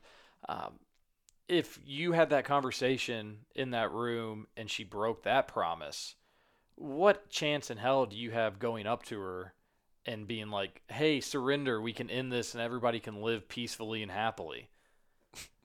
What? Oh, like, she's just more pregnant? Is he going to be like, oh, the hormones must be kicking in today? Like, she come lied on. to your face, presumably. Again, that's another conversation Game of Thrones didn't freaking show us. Yep. I mean, you have a sister that wants to kill her little brother. I mean, we just get the lead into it. You don't get that. That's just so. That kind of bothered me as well. So you know that going and pleading for peace was never going to work. That kind of felt like wasted time a little bit. But I guess they had to kill Missandei somehow. It really did a good job though building up the tension before they eventually did off Missandei. You knew she didn't stand a chance. Really was a big fan of her last words. I even I said it like, Dracarys, come on. Did you like that? Because our buddy Trevor Kelsey did not like it. Oh, I thought it was perfect. It was everything. And in fact, I thought when she said it that all of a sudden Drogon might just come swoop in and just burn them up. But I thought it was appropriate because that's the last bit of advice she has for her friend. That's what it served as. Yeah, I said it had like two meanings. It was one like, I got you, girl. I see you. Yeah, I love you. I'm going down swinging. And also, yeah, burn these mothers. Yeah, like they suck. They are awful humans. They're going to decapitate a prisoner at a peace talk. Like, now, if that's a hell of a way to go out too. Yeah. Like if I'm going to go down as a prisoner, much better way than Ilaria Sand went down. All right. Entertain this for a second. Okay. And buckle up while you're at it. Ooh. We're like led to believe. Well, we're not led to believe. You cut off a chicken's head, that chicken can still kind of go hog wild a little bit. According to Creed Bratton, you can do that to a human too. Well, that's kind of where I'm going here. Okay. And we would have to think that falling off I don't know, like a 6-story building, like that would hurt your body. Very much so. Like I'm not so sure if you do that even with a head that you would survive. Well, no, you wouldn't survive. You would die. But like you would maybe bleed out, or like I don't think you die on impact. Okay. I think you maybe have a slow death. Yeah. So if you can still, I guess it kind of depends like where your pain. I don't know. Do you think Missandei felt pain when she hit the ground? No. Because like because if that's the case, then that kind of ends up being like a horrible death. But it could be it could be just long enough for her to still kind of feel pain in her body. See, I think that if anything, you would feel the like sensation of falling, like when you wake up and you're like, when you're falling in a dream and you wake up and your breath's kind of taken away. You're gonna creep some people out because that happens to a lot of people, and now they're gonna think about next time that happens. I remember when Nick Roush said that I'm basically like Missandei getting my head cut off and kicked off a tower. Except your head is still on. I also you don't know that though. I also thought you were gonna say what was worse, just getting kicked off of that and like dying on impact, or getting your head cut off first. Oh, I agree. They gave her a cleaner death. Yeah. Yeah, kicking her off would be horrible. But landing on your But if they kick her off or cut off her head and kick her off, and she felt the pain, that's a double whammy. That is a double whammy. That's what we in the biz call a double whammy. That's what we call in the biz. And then the aftermath, of course, is Grey Worm just like, so you know that he's going to come out in rampage mode to start the next battle. And Daenerys just mugging. She's been a great meme this week. Yeah. Yeah. Very meme-worthy moment. I think she had a good acting episode. People get on Emilia Clarke for her acting. She did. I think she had a good episode. Especially, I mean, from start to finish, the little smirk she was given while they were pumping up Jon, and then all of a sudden she's like, shit, they like him more. Yeah. Like was it maybe a bit on the nose sometimes? Maybe a little bit, but I liked it. I enjoyed it. Yeah. I thought she did a good job. There was a little part of me that thought like, she's going to go crazy and do like a little bit of a Jon Snow at the Battle of the Bastards. Just pull out the sword, yeah. And like just get on her dragon and be like, let's just start burning. Yeah. Like you said with Missandei saying that she would just start burning people up, and then at that moment like Jon's troops show up, and then you know the battle just starts and they're able to break in and stuff gets crazy. But it looks like that's not going to happen. Nope. There's going to be some more coming up. Before I wanted to talk about the next episode, I did want to say that as much as we've been kind of crapping on this for a while, crapping on what? We've been poking holes on the episode. No, we've been critical, but like I was still entertained. See, and my big thing was, TJ, is this was one that was going to be awfully hard to be like, so what's next?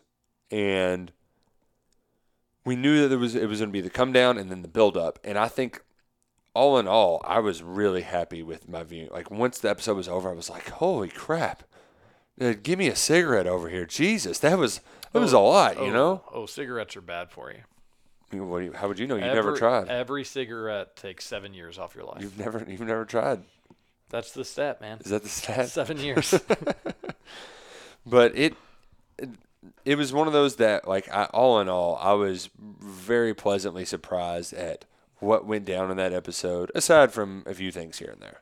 Yeah, there's stuff that made me mad, and again, you can check a little box next to the sloppiness aspect of this season, and that was no different in this latest episode. But the point of Game of Thrones is to be entertained. I was entertained. It could have been better. I wish it was better. If they Mm-hmm. had more episodes, if they had another season, it would be better. They don't, so they're having to kind of rush things together, and that makes things a little bit difficult. But losing a dragon like that is a Game of Thrones all-timer. Yeah, man. Nobody saw it coming right then. Not and there. even close. We thought that she was probably going to lose another dragon, But not didn't then. think it was going to be right at that moment, really before the war even starts. Man. And see, and that's kind of like Kentucky Thrones Radio. We might surprise you. We're going to entertain you. And we couldn't do it without our friends at Brownfield and Dufour Law Firm in Louisville, Kentucky. DJ, did you know they're a law firm that specializes in personal injury cases? Dufour. Yeah, but have you heard what they call it in France? No, I have not. Because they specialize in cases in Louisville and Indiana. They're licensed in both states.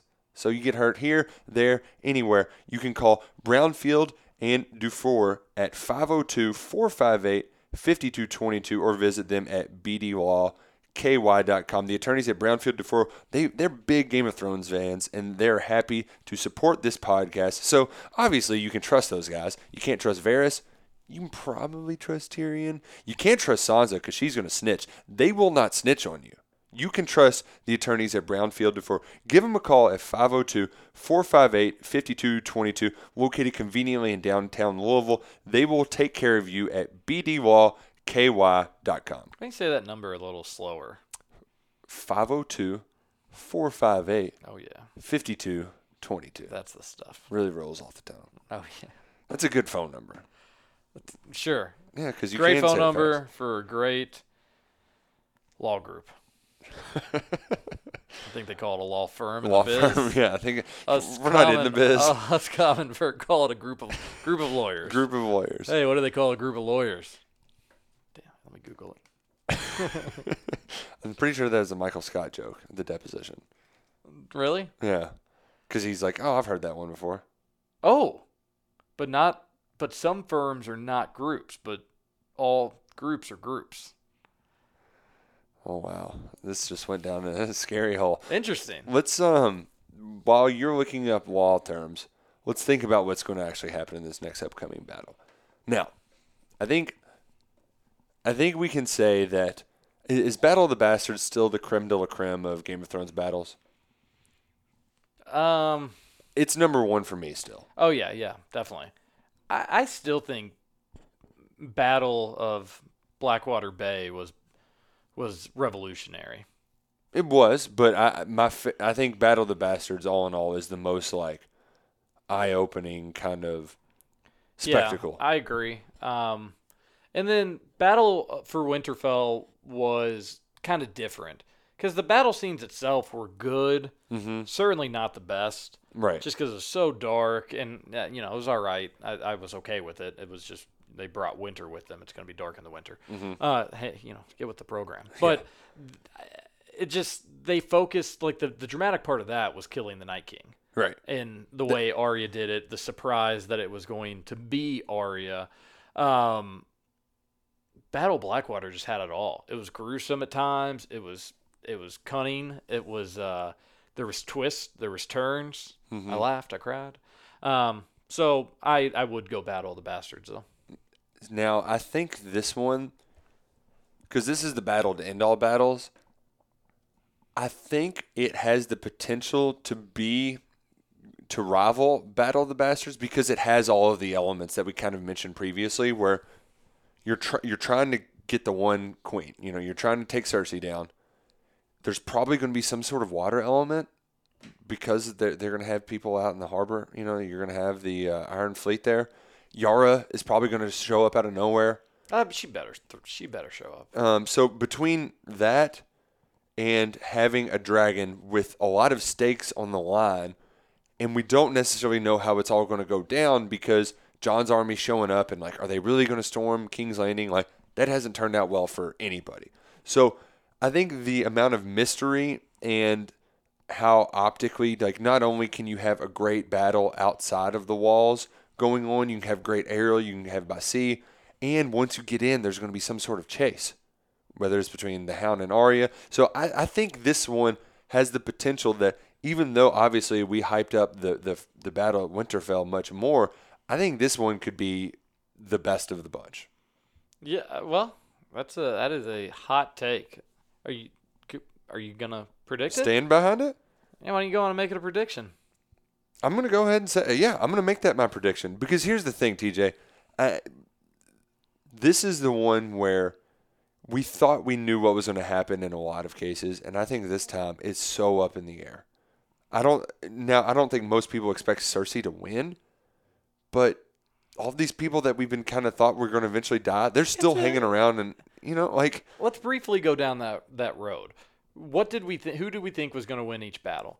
Blackwater, I think, was a toss-up. Yeah. I think we probably thought that Lannisters were going to win, but I don't think it was a home run. No, yeah. Especially you're with Melisandre, who could just, you didn't know what she was going to do. Right.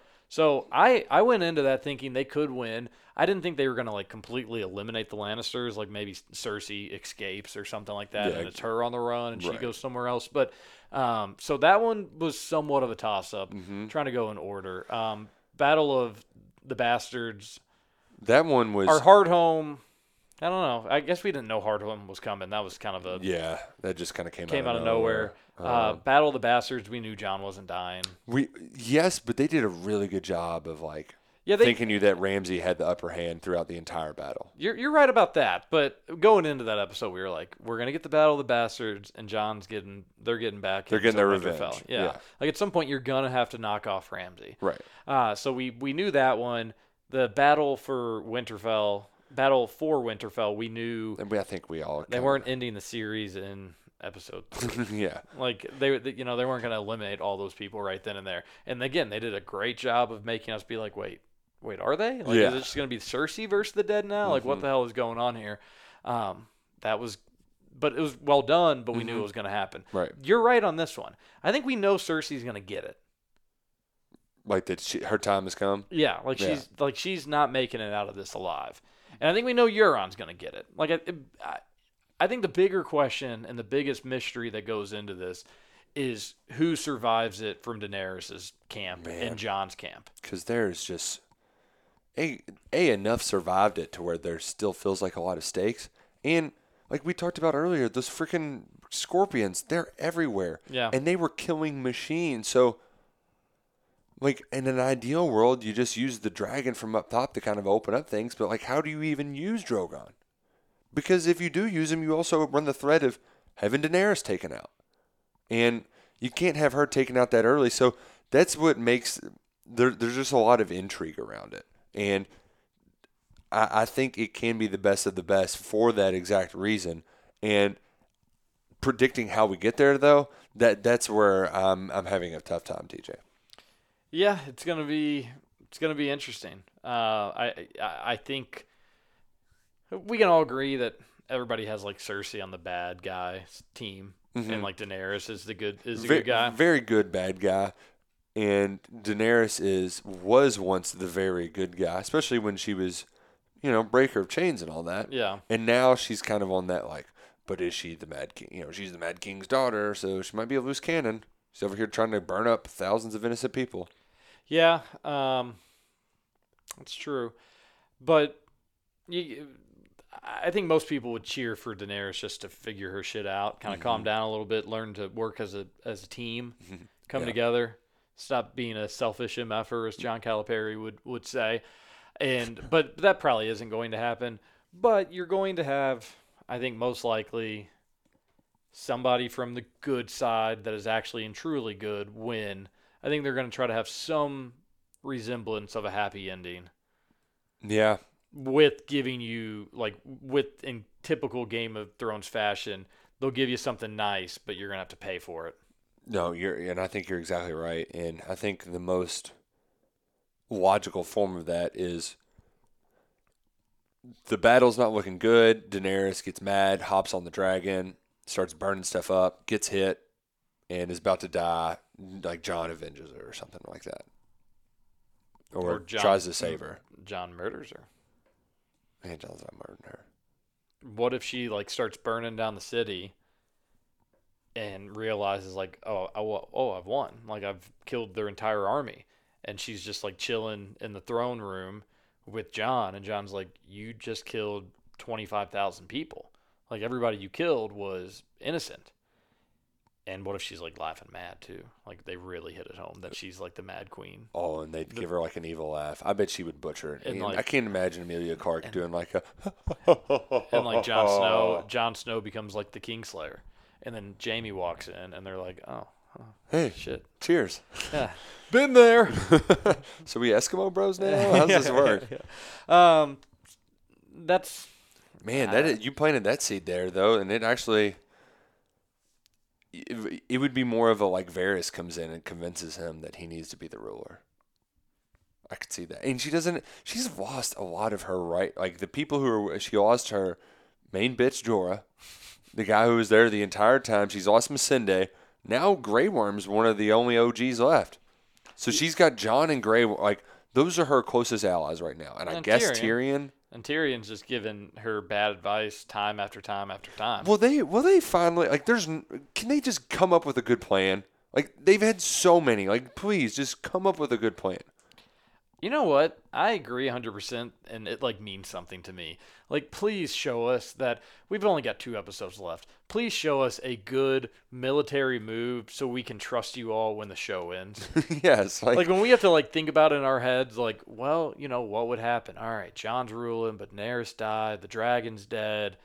Jon has to stay in King's Landing. Will he be able to get enough support to get a big army? How will that go? Who will he marry? Show us a good battle plan so we don't just think like, oh, these idiots are going to blow it in 2 years. Yeah, like give us some faith here that you all know what you're doing. Like the first big army from Essos is just going to plow right through these idiots. Give us something. Give us like somebody sneaking in and being able to open the gates where they're able to like pour in and cause hell just instantly. So We need it. yeah, we do need it. And you know what's going to be funny to see too is that Strickland guy, the Golden Company leader, he got one scene, or 2 technically. He was on the boat and he was in the throne room. You don't think we're seeing him again? No, we're going to see him again. This is going to be his 3rd. They basically just got him for 1 episode only. He was on retainer. The other 2 episodes, they're like, well, I guess we'll shoot him at the same time. Just get his episodes in. Well, I think they were just like, we got to get Cersei a lot more troops because If not, her army was pretty much decimated. yeah. So here's this homeboy. He looks like Prince Charming. You'll see him like twice more. Yeah, Grey Worm will kill him. Oh, They'll give one Grey Worm hoo-ah. Maybe. I still think there's a chance that the Golden Company turns, although that's looking less likely. Yeah. Because also they brought like all these peasants into King's Landing, and I know their idea is just so you can't like burn everything down. Right. But what about also, like your military would have to be taking up a ton of room too. Like Especially that many people. It would be tough for them to operate with so many people in there. And I know like part of the draw would be, all right, if they get in the castle, then it's going to be kind of mass confusion and it's going to be chaos. And chaos is good for the defensive team in that situation. But just even doing your normal daily operations, like having to go through thousands and thousands of commoners, it'd be tough. Yeah. Would be. It's you're tripping all over yourselves. Yeah, you would be. We saw in the Battle of the Bastards. People were tripping, piling up. So, like, are they just... The original plan was to lay siege. They're obviously not going to do that because we know Game of Thrones isn't taking their time. So what if they did in this episode was just like another build-up? Just like a siege for the entire episode. Yeah, what if, like, the war really wasn't even this episode? God, I would be pissed. Yeah, I would be too. But... Totally pissed. So, in the first Battle of Blackwater, Stannis actually got in. They like did the charging of the walls. Stannis got it in? Yeah, he All did. right, way to go, with Stannis. Melisandre. There we go. The Manus. But they like charged the walls with the cool little like ramming horn and the. He also got it in with Cersei Baratheon, his wife. I can't believe you remembered her name. I googled it. Yeah. But listen, Stannis had sex, buddy. So don't forget it. Yeah, well, I know you certainly haven't. But they but the tactics they used to get in seemed like they were pretty decent. They just didn't have enough people because so many of them got burnt up. Do we see similar things where they try to use like a ramming horn and to bust down the gates and then go in that way, or are they going to take a completely different approach? I don't know.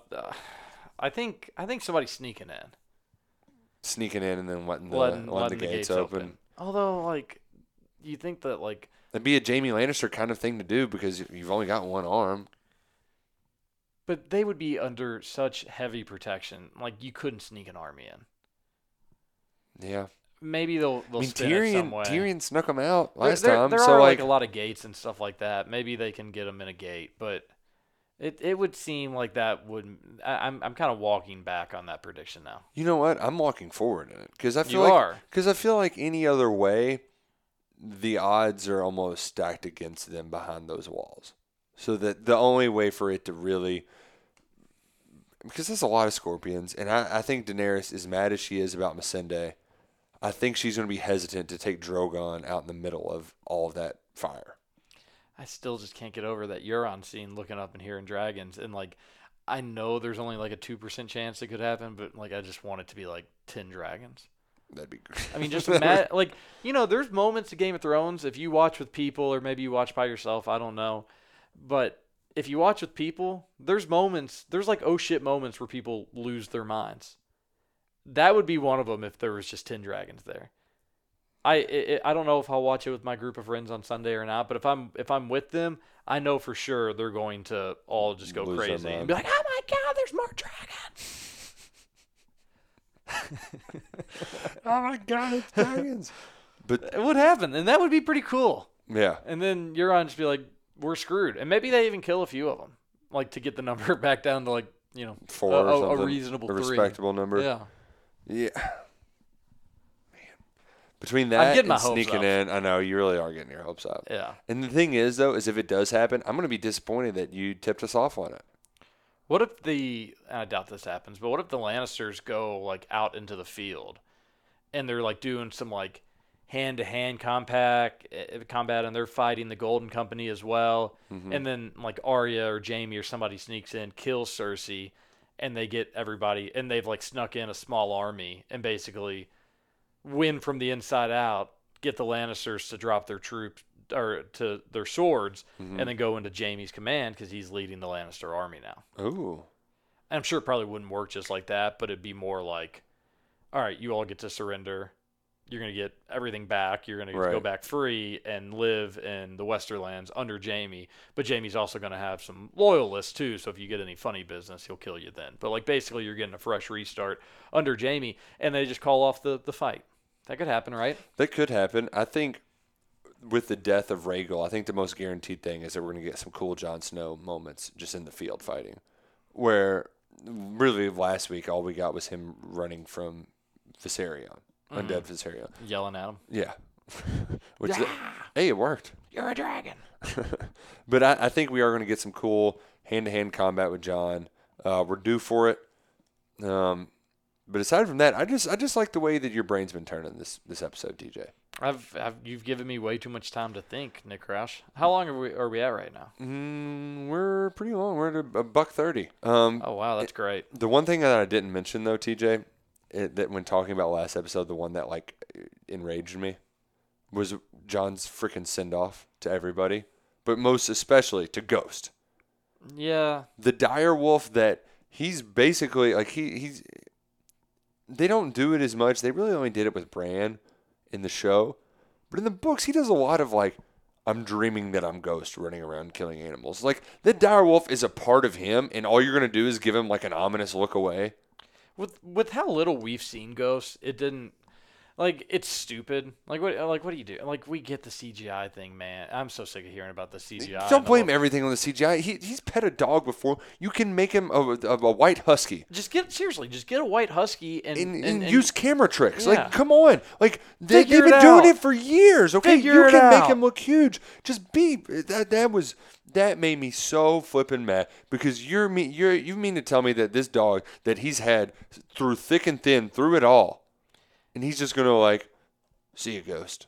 Yeah, the thing come on. that pisses me off the most is we see so little of Ghost that, like, all right, whatever, Ghost isn't going to be in the show anymore, big deal. But it's just a dumb, like, military tactic too. This thing is like a killing your own personal bodyguard. Yeah. That is a killing freaking machine. Look what happened whenever Rob didn't bring him around. Catelyn told him keep him close. It's the most vicious shield you could ever have, because that's what it is. It's like going to take a bullet for you, but along the way it's going to eat 17 And people. remind all of those Southerners that you're the Northern badass. Yeah. Like, it's just so infuriating.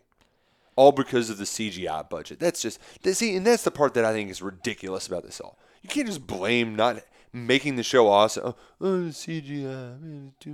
Give me a freaking break, HBO. That we should have brought that up. That was a stupid scene. Can we talk like what's up with Samwell? Yeah, I thought he was going to be like, is he going to be a maester or Is he just gone? Where's he going? is he hanging out in Winterfell? Is he going back to his home? Is he going back to the Citadel? Is he going to the Wall? Like, is he restarting the... We know where he is definitely going, and that's to Pound Town. He sure is. Of course, he's like trying to explain himself. Sam, what a goof. Like, we get it, Sam. We Yeah, know how like it John works. died. He technically like served his time at the Night's Watch. I'm sorry. Excuse me. What got you out of it, buddy? Yeah, start it back up. Yeah. Come on. You're literally the only one left. You should be. It's your responsibility and duty to do that. She's like, no, I'm just staying here and just going to keep on popping out babies with Gilly. John rules the Iron Throne, and first order is executing Sam for obeying the Night's Watch. Disobeying the Night's Watch, I should say. I like that, like, all of those people who were staying behind, it was mostly for the sex. Jamie's just like, yeah, it's pretty good. Well, Winterfell that time of year. Yeah, it's cold, awfully cold. They put something in the springs and just gets everybody all hopped up. Fresh spring water. Man. That's why they call it the Porkin Town. I thought it's where winter fell.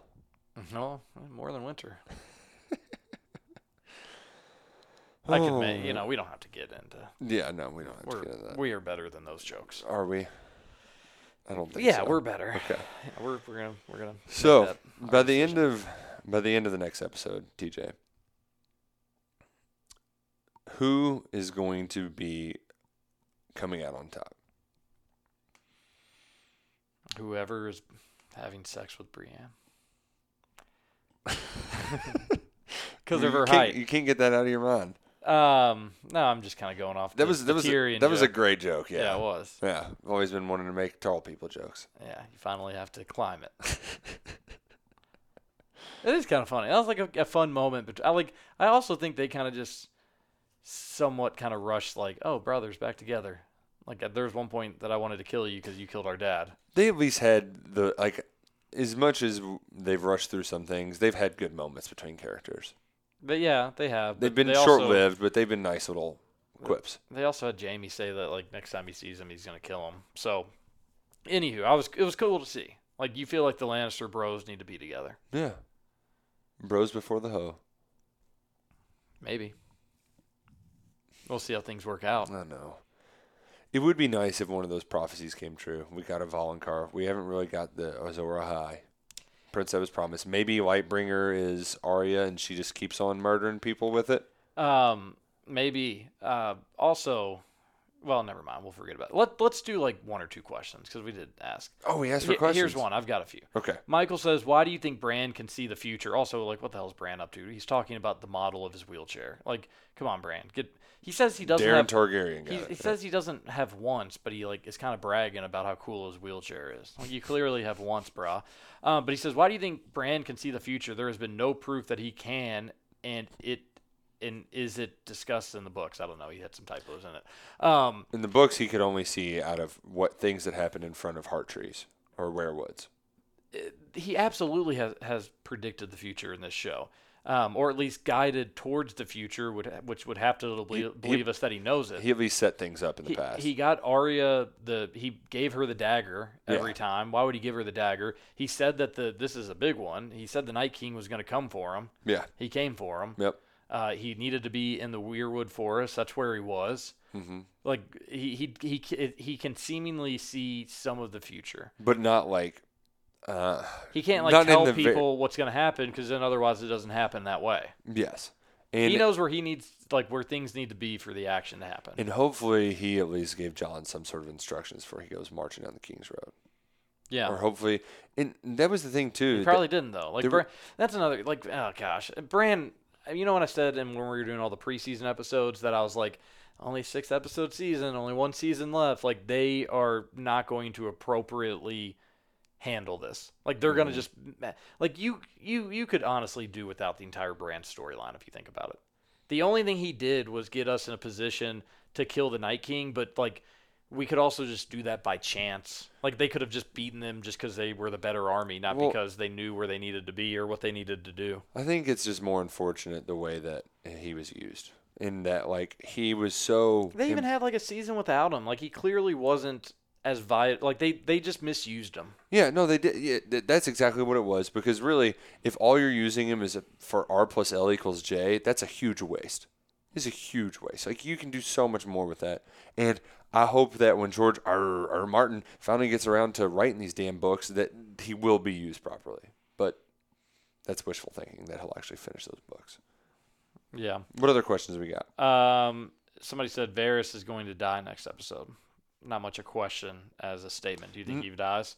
I actually think that's probably a pretty good guess. That's a pretty good prediction. Because I could finally see like somebody catching wind of Varys' bullshit, or maybe like you said, Tyrion proves his loyalty by killing Varys. You know, you wonder where I'm at here. Varys is saying all this stuff.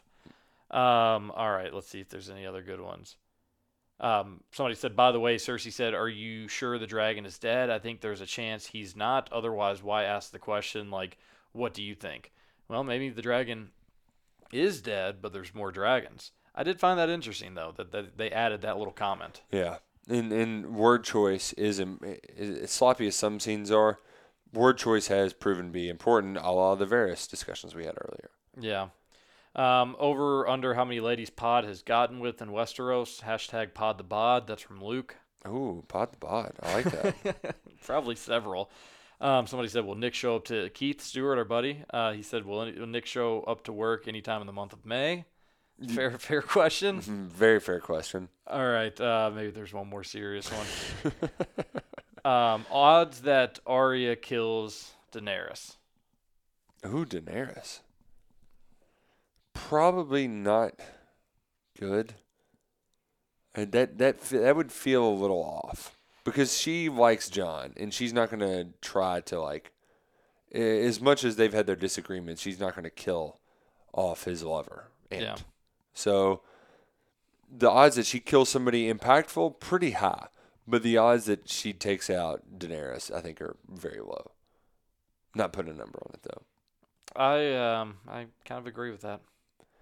I ultimately wish that they would somehow we could have this idealistic where it's Daenerys and Jon and they're together and live happily ever after. But I got a feeling they're just not going to let Daenerys achieve her ultimate destiny. The thing that she's been chasing since this show started. Come up just short. I think she's going to get to the last hole and then slice it into the woods and triple bogue it. Little Jean Van de Velde. So you don't think she puts on the jacket, then shits down her leg? Oh, she's 10 cupping it. And collapse. No, I don't. Because I could see her, like, getting it or, like, you know, defeating Cersei, knowing she's defeated Cersei, but then a group of people being like, Ish, don't think so. You're a little too batshit cray-cray for us. I think that's the lines they're using, actually. Did you get a script? you got that from the script, didn't you? What if Varys is just like, Ish don't think so. You batshit cray-cray, and then, like, snaps. Oh, man. Does, like, a dramatic, like... That would be impeccable. And then, like, John's in the background, like, moving his hips, too, being like, I'm the real Targaryen. And then they break out in song. I would love if they had like a really dumb like alternate ending. Oh. That would just be just funny. to mess with us. Yeah, I would be all for skirt? it. Just kidding. I'm still like, there's a little 2% of me would just laugh my ass off and love it if at the end of Game of Thrones it was just like a giant waking up, because you know how they say that. I don't know if it's Old Nan or somebody, but they're like, some people think that the world is just we're living in a giant's eyeball. Are you not familiar with that? I just know Old Nan and her tales. I guess that's one of them. That's one of them. But that'd be hilarious if they just, or it was just a dream, or it was all Bran's dream. He wakes up on his bed and he's still like 7 years old. His legs don't work. And then all of a sudden they start playing Biggie. It was all good. Used to read word up. Or the radio play from "I Got You, Babe" from Groundhog's Day. Oh man, I think there's going to be some sort of form though of Daenerys going down, and maybe she's dying or she's on the way out, and then Jon saves the day. I think there will be some sort of heroism involved where he's trying to save her, or I would like to see Daenerys maybe sacrifice herself for somebody else. that would, I would like to see her die to save Jon. and that's when we could have Lightbringer, where she's just like, put it through me, and make it the flaming sword. Wow. Yeah, All right. another sword putting through her. Yeah, that'd be cool because they're really laying it on thick that she's gonna go crazy. Yeah, and the thing is even though she's had inklings of that throughout, they have been laying it on thick, and I still don't feel like that's Daenerys. I don't feel like that's Daenerys. We'll see. She was my day one, and I I hope she can just make it to the end. They say that when a Targaryen is born, flip a flip a coin for a hero or a villain. Crazy. Yep. I think this one's a hero, though. I hope so. I don't think she's gonna be, man. I know. Wishful thinking. All right, well, this has been fun, man. Only 2 episodes left. Oh, God. Thoughts and prayers to all of us. But thoughts and prayers to all of you all for listening, following along, for having patience while I was gallivanting across the country. Good luck to me figuring out time zones again. We're on Eastern, right? Yes. Eastern, okay. And we'll Good to know. We'll excited to have you back on Kentucky Roll Call tomorrow morning, 8 to 10. I'll be roll calling. Monday through Friday, Big X Sports Radio, It's great. 96.1 FM, 1450 AM. Great show. It's like you've said that before. Kentucky Truck Sales Text Line. Good stuff. Oh, this has been good stuff. I hope you enjoyed the podcast, and we hope you enjoy Sundays. Man, it's going to be a good one. It's going to be a doozy. Hold on to your butts. What a way to end it.